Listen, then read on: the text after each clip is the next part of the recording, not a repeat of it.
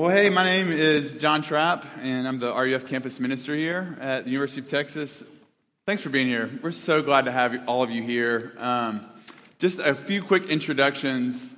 That cute little pregnant lady in the back, give a wave. Cute little pregnant lady. That's my wife. Y'all all should know her. She's amazing. Her name's Chrissy, not Christy with a T, even though I called her that like 2 weeks ago accidentally.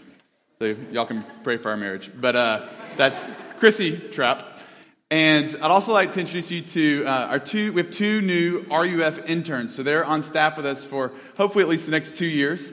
And they're both from Ole Miss. Our guy intern is Andrew Davidson. Give a wave back there, Andrew. And then we also have Mary Henley Green. Mary Henley, where are you? Right there. All in the middle of them. Good job. Way to go. Good intern work. Y'all get to know them. They're here to get to know you, to help you as you are getting started with this new year. If you want coffee, if you want to grab lunch with them, if you want to play Fortnite with Andrew, they would love to do any of those things with you. He taught me how to play Fortnite. I got second place. First day I played, second place. Thank you. I never even shot the gun and immediately got killed by the guy who won. Anyway, we're really glad that you're here. Welcome to RUF. Here's the deal. If you just walked in here and you're wondering, like, what is this thing that I'm doing? RUF is a place where you can come and process your questions that you have about Christianity, about Jesus, about the Bible. And hopefully what makes this a safe place to do that, to kind of wrestle with your faith or think about these things, is at RUF we believe that we are all broken sinners. Like everyone here. Me. Big time. Just get to know me. We believe that believers and unbelievers are alike are sinners, and that we all are equally in need of grace. That nobody here has it all together. And so at RUF what we do, we talk a lot about God's truth and about His grace. And then we try to live in God's grace with one another. And so whether you're a Christian, if you're not a Christian, we're really glad you're here. If you're not sure you're a Christian, we're glad you're here. If you're not even sure you ever want to be a Christian, we're glad you're here. We're glad you're here. Did I mention that? We're glad you're here. All right, anyway. This semester what we're going to do is we're going to look at Jesus through the eyes of Peter. And the reason I want to do this, so we're going to kind of take a few different looks at Peter in the Gospels, in the book of Acts, and some of the letters he wrote. The reason I want to do this is because Peter, as you're going to find out, he's a total mess. He's a total mess. He messes up all the time. He's one of the biggest screw-ups in the Bible, which I think makes him totally relatable, at least to me, and hopefully maybe to some of you. And what you're going to find is that Peter is somebody who's arrogant, he's fearful, he's slow on the uptake, he fails Jesus time and time again. In short, Peter is kind of like us. And so, since RUF is a place where we try to meet Jesus, what we're going to do tonight is we're going to look at the events that led up to Jesus meeting Peter for the first time and what happened when they met. So before we do that, would you bow your heads with me and let's pray. Dear Father, I pray now that the words of my mouth and that the meditations of all of our heart would be holy and pleasing to you, our rock and our redeemer. We thank you for this time now to gather around your word, and we ask that you would bless it. In Jesus' name we pray. Amen. All right, let me read our scripture reading. And actually, James Hickey was going to read the scripture. Where are you, James? Come read it. Come read it for us. James Hickey, everybody. Give it up for James.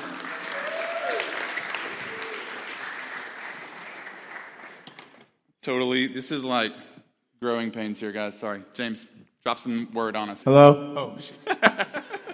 Hey, everybody. I'm James. I'm about to read from John 1:35 through 42, where Jesus names Peter. The next day, again, John was standing with two of his disciples, and he looked at Jesus as he walked by and said, "Behold, the Lamb of God." The two disciples heard him say this, and they followed Jesus. Jesus turned and saw them following, and said to them, "What are you seeking?" And they said to him, "Rabbi," which means teacher, "where are you staying?" He said to them, "Come, and you will see." So they came and saw where he was staying, and they stayed with him that day, for it was about the 10th hour. One out of the two who heard John speak and followed Jesus was Andrew, Simon Peter's brother. He first found his own brother Simon and said to him, "We have found the Messiah," which means Christ. He brought him to Jesus. Jesus looked at him and said, "You are Simon, the son of John. You shall be called Cephas," which means Peter. Thanks, James. Great pronunciation of Cephas, too. That was awesome. James Hickey, y'all. Give it up for James. So two questions that I want us to look at tonight. First is a question that's straight from this text that James just read for us. It's the question, what are you seeking? And second is a question that's implied from the text, which is, what is your name? It's kind of the question that like all the freshmen here have gotten asked like over and over and over again. What are you seeking? Which here would be like, what's your major? And what's your name? And that's kind of the question that Jesus begins with his disciples here. What are you seeking and what's your name? Before we dive into that, let me tell you a story that I think gets at some of this. So my wife and I have, Christy and I have 4 kids. Number 5 coming in December. Again, like I said, please pray for us. Our oldest is Owen. He's in 2nd grade. And one of the fun things that happens when your kids get into elementary school is you get to meet their friends and then their friends' parents. And so there's a family that we've become really good friends with. They go to our church. They go to their kids in Owen's class. And so we've just gotten to know them. Well, I knew that he was like kind of a big deal, but I didn't really know he was a big deal until I was looking at the news and saw that there was a new Texas Supreme Court appointee because one of the Supreme Court justices had stepped down, and that the person who was nominated by the governor was my friend, who's like the new text in the Supreme Court. So I was like, I texted him, I was like, dude, congrats, I guess, like, way to go. And he's like, yeah, thanks. Like, I'll send you an invitation to the investiture, which is like when, I guess, a justice becomes like an official judge of the court or whatever. So I remember I was like hanging out here with y'all. I was like dressed like this it was like a Monday. And then like I was running late, like run and throw my suit on because it's like investiture day for my friend. And I drive up to the Capitol, find somewhere like really far to park, and like run to the Capitol in my suit and get in there just like breathing hard and not really like knowing what to do. I've never been to anything like formal or important like this in my life, and my friends getting to do it. I'm excited. So I walk into like where the House of Representatives for the state meet. Like that's where it's happening. And they were waiting on the governor to start it. So fortunately, the governor was late too. And I'm like, I see a couple of people I know, I'm talking to them, and I can tell everyone's like getting started, and I'm looking for a place to sit, and I see this like really choice looking seat about, I don't know, like really towards the front of the room. There's like a row of like, kind of like 30 chairs that are just kind of in the middle of the house that we're in, like the chambers is what it's called, I think. And so I'm like, well, that's a good seat. I'll just go up and sit there.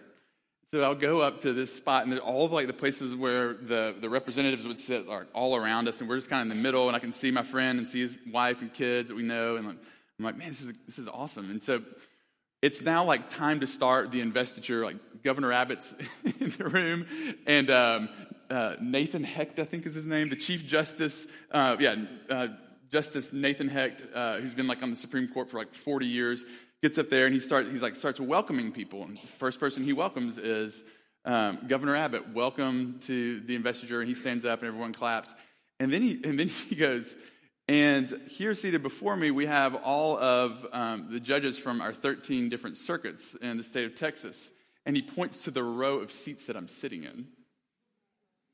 And then he starts calling out people's names, and they all start to stand as he calls their name. And like people clap for them. So it's like Justice Smith from District 1 and Justice Smith from District 1 like stands up, and everyone's like, and I'm just like, oh my gosh, I am in the wrong seat right now. And my friend that I convinced to come sit with me is like hating me right now. He's like elbowing me in the side, like, I can't believe that we're sitting here right now. Like this is a really official thing, and we do not belong here at all. We shouldn't be sitting here. And they like started like, and we'd been talking to all these people who were sitting around us. We didn't know that they were all like important judges or whatever. And so they're all like standing up, and they're calling out their names, standing up, sitting down. And I was just waiting for them, for like the Chief Justice of the Supreme Court of Texas to look at me and be like, now who are you? And why are you sitting there? But I kind of was like ducking behind the woman in front of me and like trying to be small. And fortunately, he never said a word. And the person whose seat I was sitting in never showed up. And I got through unscathed and unshamed. But I was totally ready for it to happen. And it was like one of the scariest moments of my life. My heart was beating so fast. So I tell you that story because here's the deal. I was seeking a seat of honor in that room, and I had no merit to sit there. I had no merit at all to sit there, and it could have ended up in my total shame, even though I was seeking that seat of honor. And my question for you tonight is, what are you seeking? What is the thing that you're seeking after? Because this is the question. When Jesus has these disciples come up to him and approach him, in verse 38, look, he asks, what is it that you're seeking? Because Jesus knows this is a question that really defines us. It defines who we are in so many ways. It's the question that so many of you have been answering as people ask, like, what are you doing at Texas? What's your major? What are you seeking? Some of you are undecided. You don't know what you're seeking. I was undecided at Vanderbilt. Let's go. It's okay. You're going to be all right. Although I don't know if it's comforting for you to know that I was undecided. But anyway, we can talk about that later. Yeah, sorry. But this is the fundamental question of discipleship as these disciples come up to him.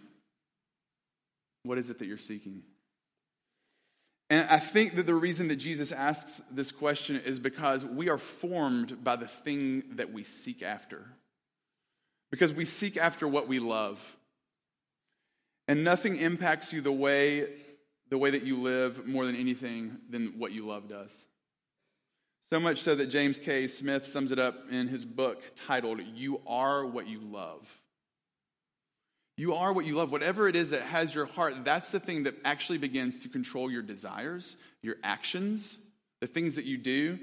For instance, I'll give you a personal example. Take somebody who loves sleep, who just treasures God's good gift of sleep, and then give them a newborn baby.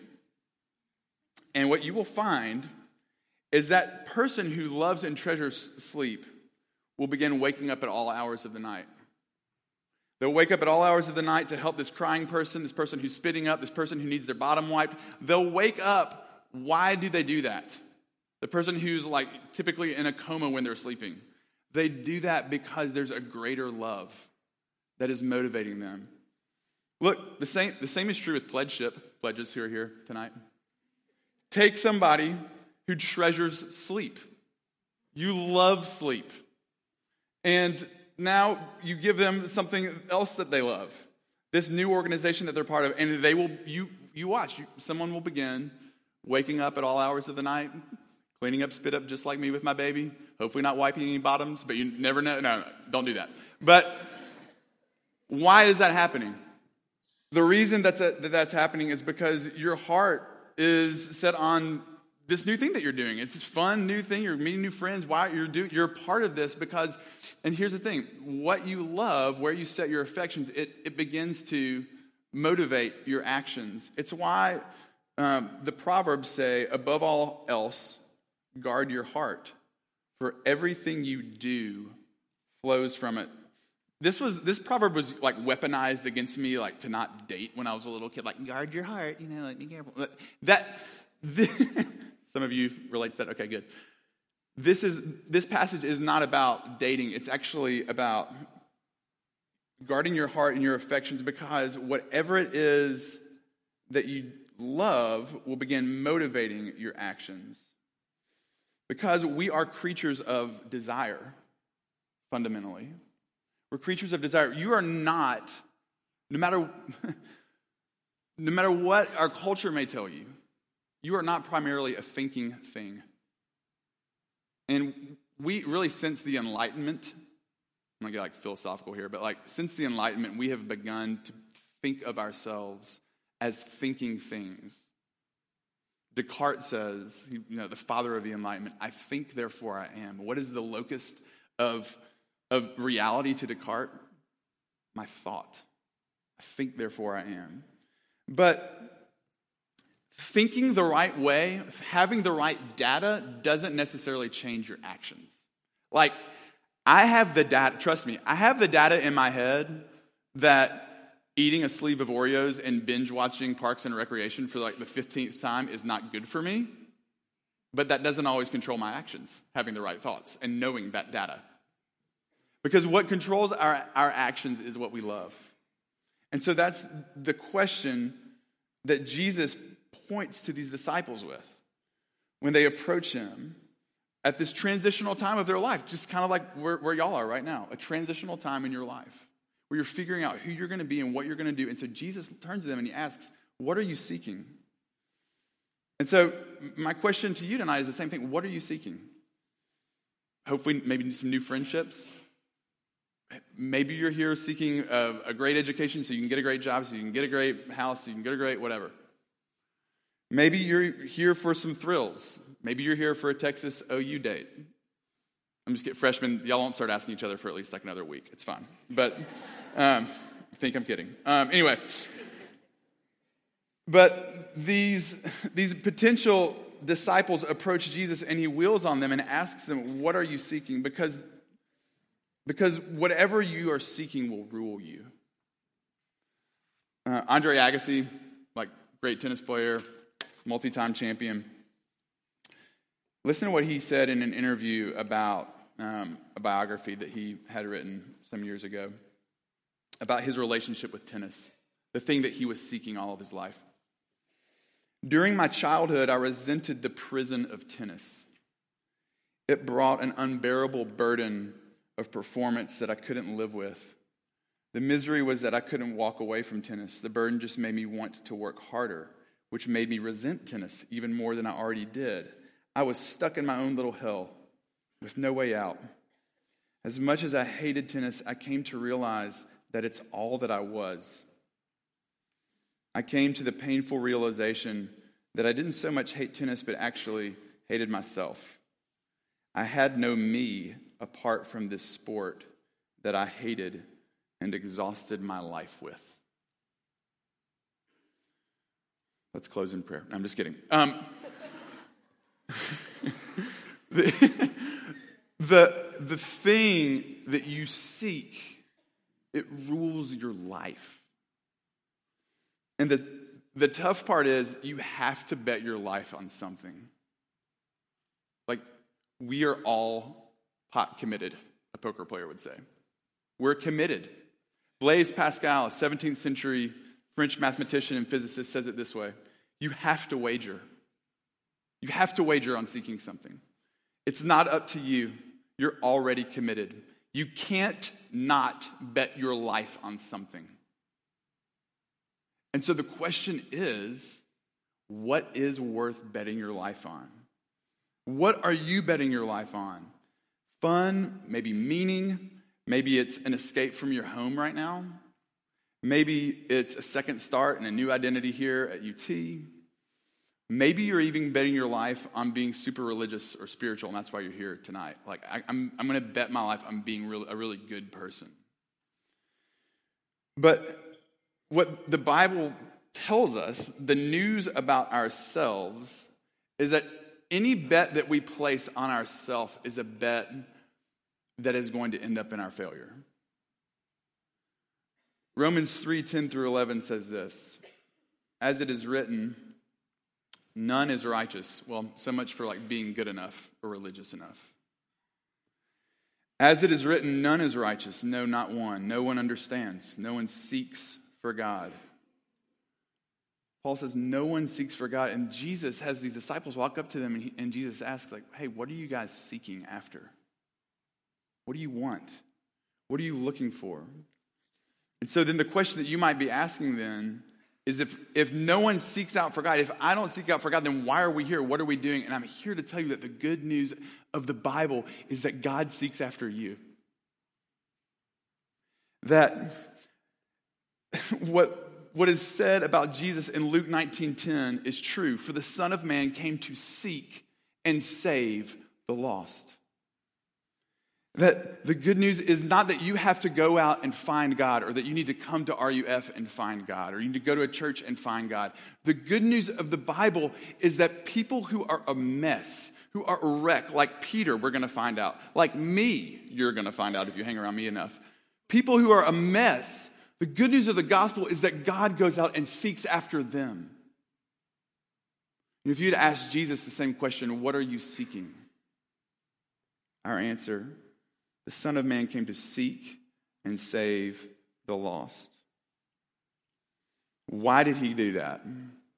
Why did he come to seek and save us? Because he wants to rename you. He wants to give you a new name. It's what he does with Peter at the end of the story. My question for you is, what's your name? Not like, my name is John, but what's the name that you think of yourself as? See, names are powerful. Names are initiations into new identities. Some of you may have been given a nickname at some point in your life that you didn't like, and you resisted it because you recognized that there's actually a power exchange between the person who's giving you that nickname and yourself.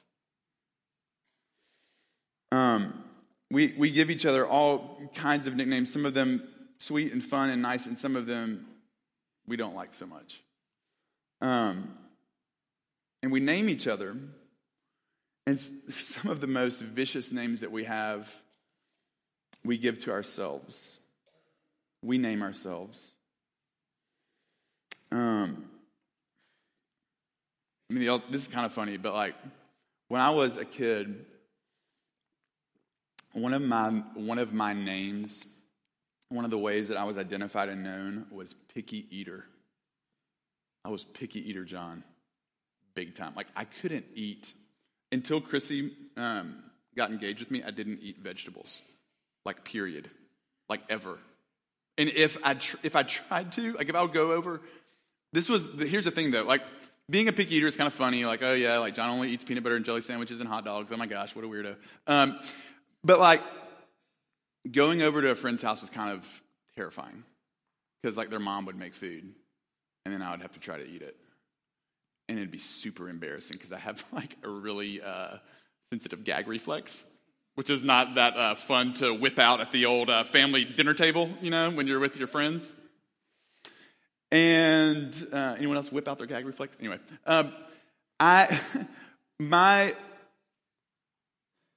remember sitting at the table, and my mom and dad are sweet people and they love me. I remember hearing the words, "You got to eat your food. Don't you want to be big and strong?" Yeah, my dad is this like 6'6", former college golf player, total stud. And I wanted to be big and strong like him. And when I gagged,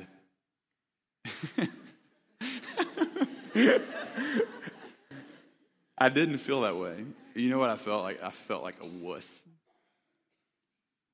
I felt so much shame. I felt weak. And then those are the names that I gave myself. You're in my head, I'm a wuss. And I spent so much of my life, I still spend a lot of my life trying to prove that I'm not to myself and seeking after that, seeking a new name. And I wonder, man, I have coffee with you, I have lunch with you, some of y'all, like, I know the names that you give yourselves. We're so hard on ourselves. And what's so beautiful about this passage is we see Jesus come and he's going to give someone a name. And here's my question for you. What do you think the name God has for you right now is? Like, how would he label you? If you're like me, sometimes maybe you would answer that question and say, I think maybe like somewhere in the disappointment realm, or like annoying. Maybe God's annoyed with me, or he's just kind of ambivalent about me, or he labeled, something around there. And what we can do is begin seeking a new name, even with like how God thinks about us, we will try to give ourselves a new name by trying to be really good. Or, I'm gonna go tell everyone about the Bible or about Jesus. So I'm gonna start reading my Bible every day. I'm gonna promise myself I'm gonna do that, and then when I forget, like a week from now, I'm gonna make the promise again. And we do these things, we make these deals, and we try to earn this new name. But here's the thing. The good news of the Bible is that you don't get to name yourself. That it's God who names you. And we see this embodied with this guy named Simon. And Jesus walks up to him and he says, you're going to be named Cephas, which in Greek means rock. Or in Aramaic, Peter. You're going to be Peter, the rock. And here's what's so totally ironic about that. Because when you think about rock, you think about, man, this dude is going to be solid. Like this, Peter is going to be a stud, just solid guy. Rock steady dude that you want to bring home to meet your parents kind of guy. And he is not. Peter is going to constantly get things wrong. He's going to seek after the wrong things. He's going to be a coward. He's going to be proud. You're going to see Peter be called a Satan at some point by Jesus. He's going to curse Jesus. He's going to deny him. Peter's going to fail him. And he doesn't stop there. Even after he sees Jesus resurrected, Peter's going to struggle with racism. Peter's going to have terrible theology. And his name never changes. Because God's named him. Because he didn't earn the name, it was given to him. And how was it given to him? The way it's given to him is because before we see Peter renamed, Jesus is renamed. Look in the passage again. Verse 36. Jesus is renamed too, and he's renamed by his cousin, John the Baptist, who sees him walking up, and John the Baptist says, behold the Lamb of God. And you might be thinking, like, why is he calling his cousin a lamb? That's weird. What's he doing there? All throughout the Old Testament, what lambs do in the Old Testament is they die for other people. They die for other people to make them right. They die for other people to save them. A lamb dies for Isaac. A lamb dies in the Passover feast for the Egyptian exodus, for Israel to be saved. A lamb dies over and over and over again when you see the instructions given in the book of Leviticus for what are we supposed to do so that our sins can be forgiven. Sacrifice a lamb. And up walks Jesus, and John the Baptist looks at him and he says, behold the Lamb of God. Earlier in verse 29, you see John the Baptist again looks at him and says, behold the Lamb of God who takes away the sins of the world. He's saying that's the Lamb. All the lambs that the Old Testament has been pointing to, he's finally come. The one true and final Lamb is here. Listen to this prophecy that was written hundreds of years before Jesus showed up. Tell me who this sounds like. Isaiah 53, 5-7. Written centuries before Jesus. He was pierced for our transgressions. He was crushed for our iniquities. Upon him was the chastisement that brought us peace, and with his wounds we are healed. All we like sheep have gone astray. We have turned everyone to his own way, and the Lord has laid on him the iniquity of us all. Listen to this prophecy. He was oppressed, and he was afflicted, yet he opened not his mouth, like a lamb that is led to the slaughter. And John the Baptist renames Jesus, and he says, behold, that's the Lamb that makes you right. That's the Lamb who's done it. The way our sins are taken away, the way that you're given a new name is not by seeking after it and making one for yourself. Because it will end ruling you, like we saw with Andre Agassi. Whatever you seek will rule you. What you want is the one who seeks after you to rule you. Because he has sought after you so much. And I want you to know, this is something that is totally different about Christianity from all the other world religions. Is that what Christianity claims is the goal is not for you to somehow be good enough to ascend to God or to nirvana or to deity or to whatever, or paradise. What Christianity is saying is that God is actually, he's descended, he has condescended to you to rescue you. That God became a man and he suffered and he died so that you could be rescued because he loves you and he wants to give you a new name. And so what that means, the name that he offers you, listen, this is earlier in the same chapter, John 1, 12 through 13. This, and then I'm almost done. John 1, 12 through 13. But to all who did receive him, who believed in his name, the Lamb's name, he gave the right, here's your name, to become children of God, who were born not of blood, nor of the will of the flesh, nor of the will of man, but of God. What this means, note, it doesn't say they're born of your own will. You're born of being good enough. You're born of being religious enough. You're born you're given a new name because of all your awesome quiet times, or all the times you go to church, or all the times you show up to RUF or Young Life or Crew, whatever it is that you're going to end up getting involved with. That's not what's going to make you right. What's going to make you right is that God's going to name you. And he does it. It says anyone who would believe in him, he gives the right to become children of God. And so what that means is that God loves you so much that he doesn't leave the rescue up to you. He has come to rescue you. And if that's true, what that means is that freedom is awaiting you. Freedom to not have to earn your name. Freedom from all the names that you have called yourself even this week. Because what the Bible is telling us is that in Christ, those names aren't true. You are a child of God.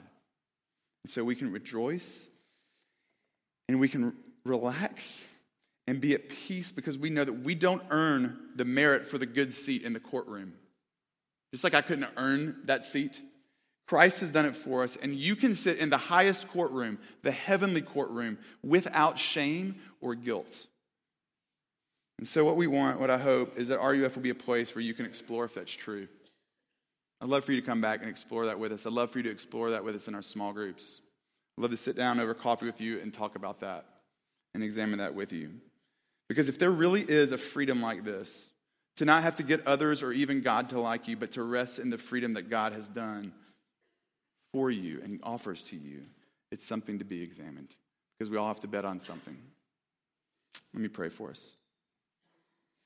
Father, we thank you that the Son of Man did come to seek and save the lost.